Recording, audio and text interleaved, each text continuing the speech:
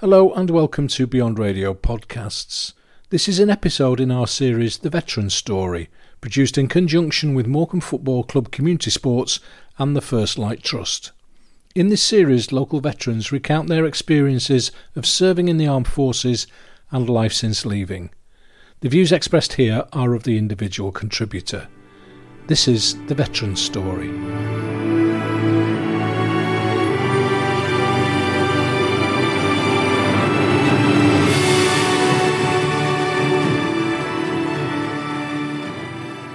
My name's Steve Larn, and for the past 30 years I've lived here in Morecambe.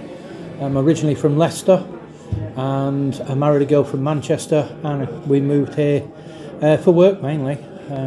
Not long after I'd come out of sometime after the army, and we've been here ever since. I was in the regular army for 8 years, 2 years as a boy soldier. I joined at 15, and 6 years in the battalion.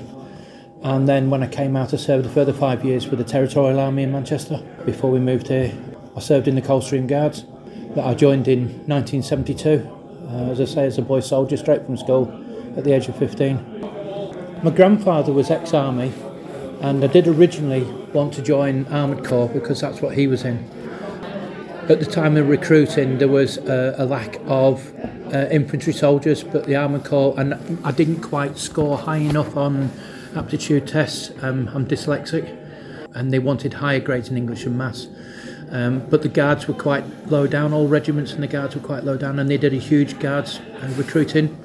At the intake for the Junior Legions Regiment in 72 was the largest they'd had since the end of the Second World War.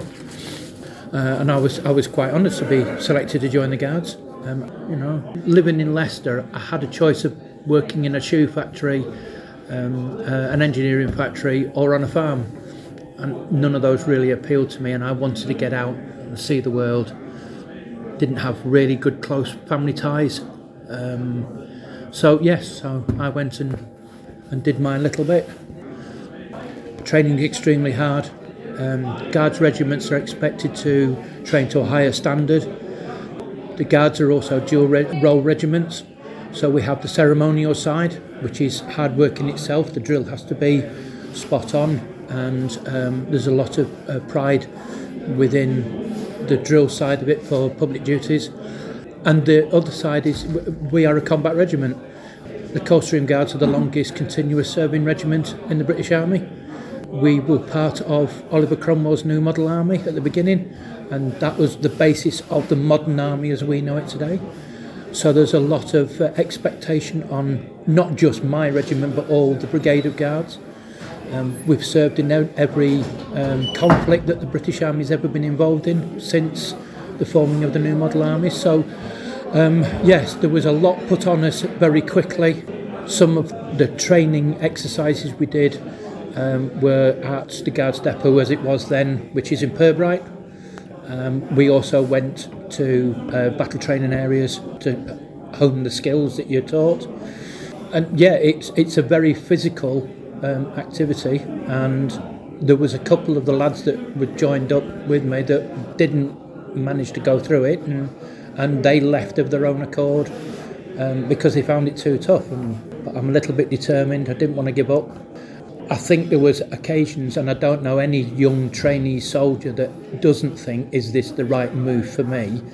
Especially as you're deprived of sleep. You don't know when your next meal's coming because the training, the NCOs and officers have got you out running around. There is a notorious part of the Guards Depot which is known as the Sandhill, and it's a 200 metre high hill made of sand.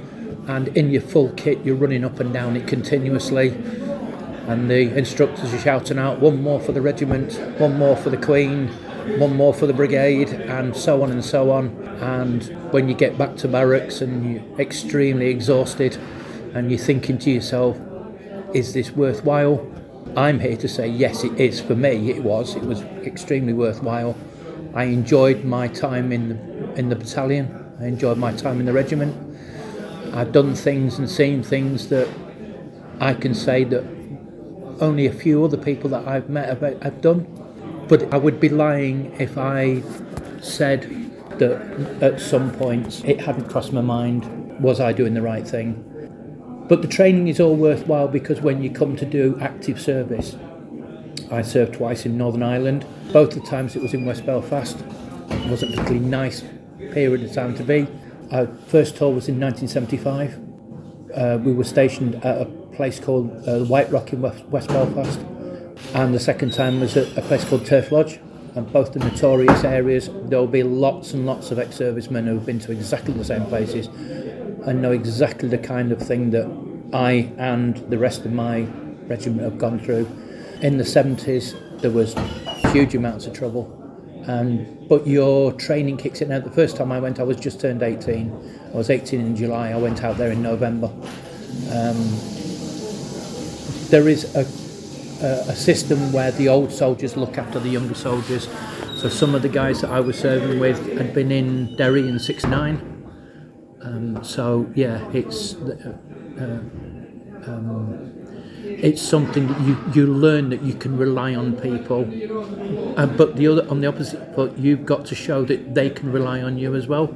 And again, that's where all the training comes in. That's where all the miserable runs and going over assault courses and the physical training, as well as the weapons training and everything like that. That's where it all comes to a culmination then. One of the worst experiences was hunger strikers died, and the local community were protesting because he wasn't in Northern Ireland. A lot of people remember the hunger strikers in Ireland that died. He was actually in Durham prison, I think. And when you are the 60 odd soldiers and they're facing an estimated crowd of 2,500, and they're all angry and they're baying for blood, yes, they're extremely frightening. Anybody who wasn't frightened is lying, either lying or mad. So there was that. We got shot at on a number of occasions. We were quite fortunate the first time I went, even though we did have these incidents. It wasn't as bad as some other regiments, but the terrorist organisations, the IRA at the time, were very observant of who they were dealing with. There are instances of regiments like the Parachute Regiment who would be hounded constantly because of their reputation. Other regiments, they would get it, but not quite as bad. And I think it's how the officers, NCOs and the men deal with what's happening at the time, and what your response is to it. And of course I was just a very young soldier, I'm just doing as I'm told. But yeah, there was a few times that it was getting pretty close. And the bad part of that is that you can't forget it when you come back.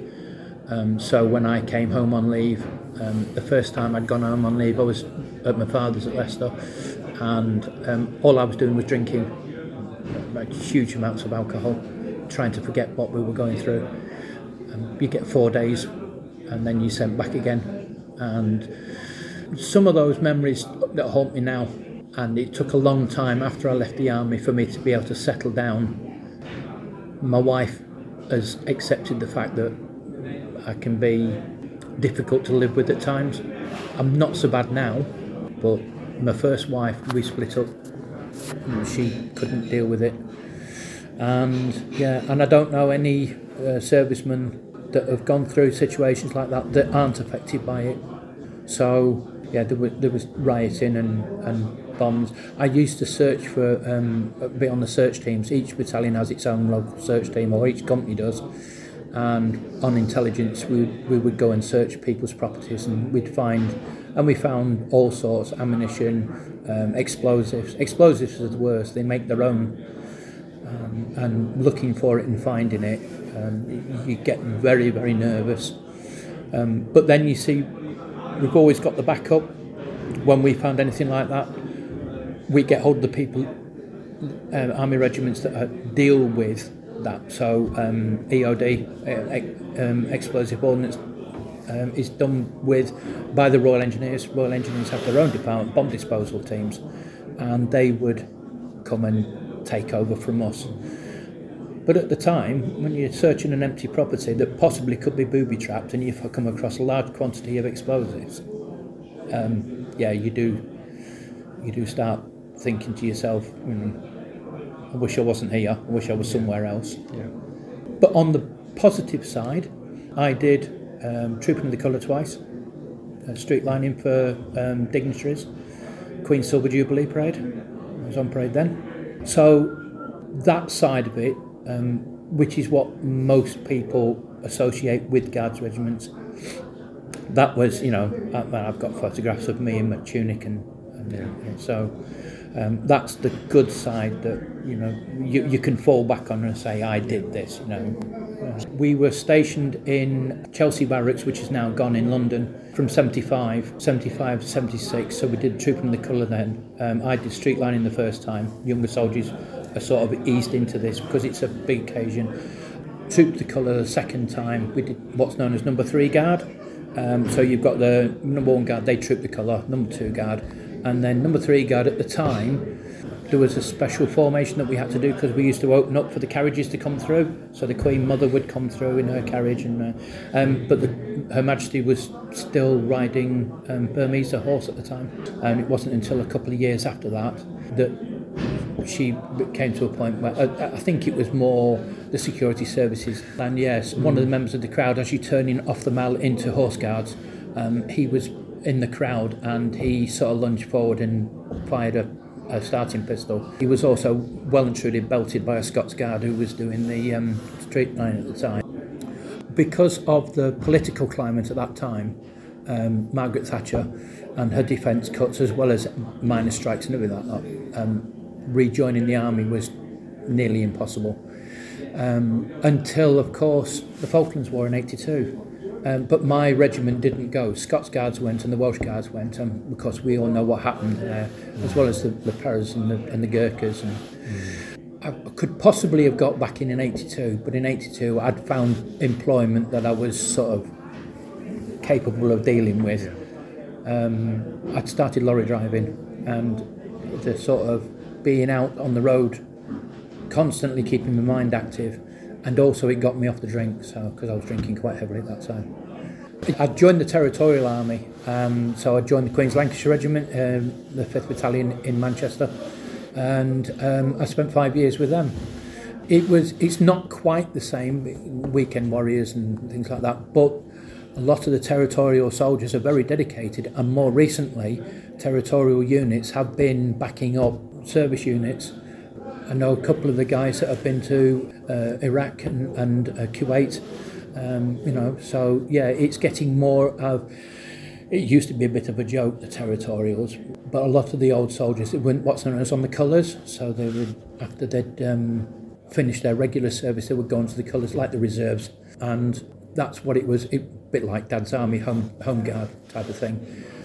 But I think the powers that be had recognised that it was a good idea to get these people who were volunteering their own, they didn't get a huge amount of wage for it. Most of it was voluntary. So if they're going to volunteer their time, let's train them up and get them the proper equipment. So and I became a signals corporal, dealing with the signals unit for the regiment. Meeting people in civilian life, and a few of them ex-military and a lot of them not. And it's only because we moved that I stopped doing Territorial Army. And then having a large family, I concentrated on working. And I've got quite a large, I've got 6 children and 9 grandchildren, so worked huge hours. The work also helped my mental health. That was beneficial for me in one way, keeping busy. It's when you're sitting around idle hands, yeah. Even though we sort of mention I was in this place and I was in that place and I've done this and I've done that, and the other guys will say the same thing, it's more the fact that ex-military people have a certain outlook on life because of the experiences they've had, and we all sort of recognise it didn't matter which era that they're from. I mean, there's guys in there from the Cold War, there's guys in there from Korea. We were saying before, there's no World War II veterans here anymore. But yeah, I can come and say things to ex-servicemen and they get it, whereas civilians wouldn't get it. I was doing a training course once. I was in the Territorial, a place called Warminster, which is a big training area for the Army, and I was doing signals, and 2 of the lads on the course were Royal Irish Rangers, and we were talking about Northern Ireland and the problems in Northern Ireland, and we have a very black humour. And one of the Irish Rangers said to me, "Oh, here's a good one for you, you'll get this. Throw well, throw shell." He's referring to petrol bombing. I got it. I thought it was highly amusing. Nobody else got it because there weren't regulars. It's that kind of thing. So I can say things to guys here, and it's important to be able to get people to recognise, and also I can recognise, that military family thing. And we have a great rivalry between the services, whereas, we take the mickey out of the Marines and the Navy, but some of the jobs that some of them Navy guys done, I served on board a ship for a month on an exercise. I couldn't do it. I couldn't do that permanently. And being a submariner, not a cat and nose chance. I couldn't go in a tin can and stay underwater for how many months or whatever they do it. But some of them said, well, we wouldn't like to be running around in a dirty, muddy field, which is what we did. It's hugely important that there are places for veterans to go. When I first started coming here about 6 months ago, I think we counted 16 people. Now, as you've seen there, it was nearly 40. And it's getting better, and we're getting more recognition and more financial support as well, because there are, I think somebody said there's something like 1,500 military veterans within this local area, and there's only 40 of us turning up here. There's a lot more that are out there that need the support and don't know it's there. Even if it's just turning up once a month, having a cup of coffee and a bacon sandwich, and natter rubbish to some guys that have done the same thing. That's extremely important. Thank you for listening to The Veteran Story. You can subscribe to the podcasts and visit the Beyond Radio podcast page at www.beyondradio.co.uk/podcasts to hear further veteran stories as they are released. For information on how the First Light Trust is helping local veterans, visit www.firstlighttrust.co.uk. Beyond Radio.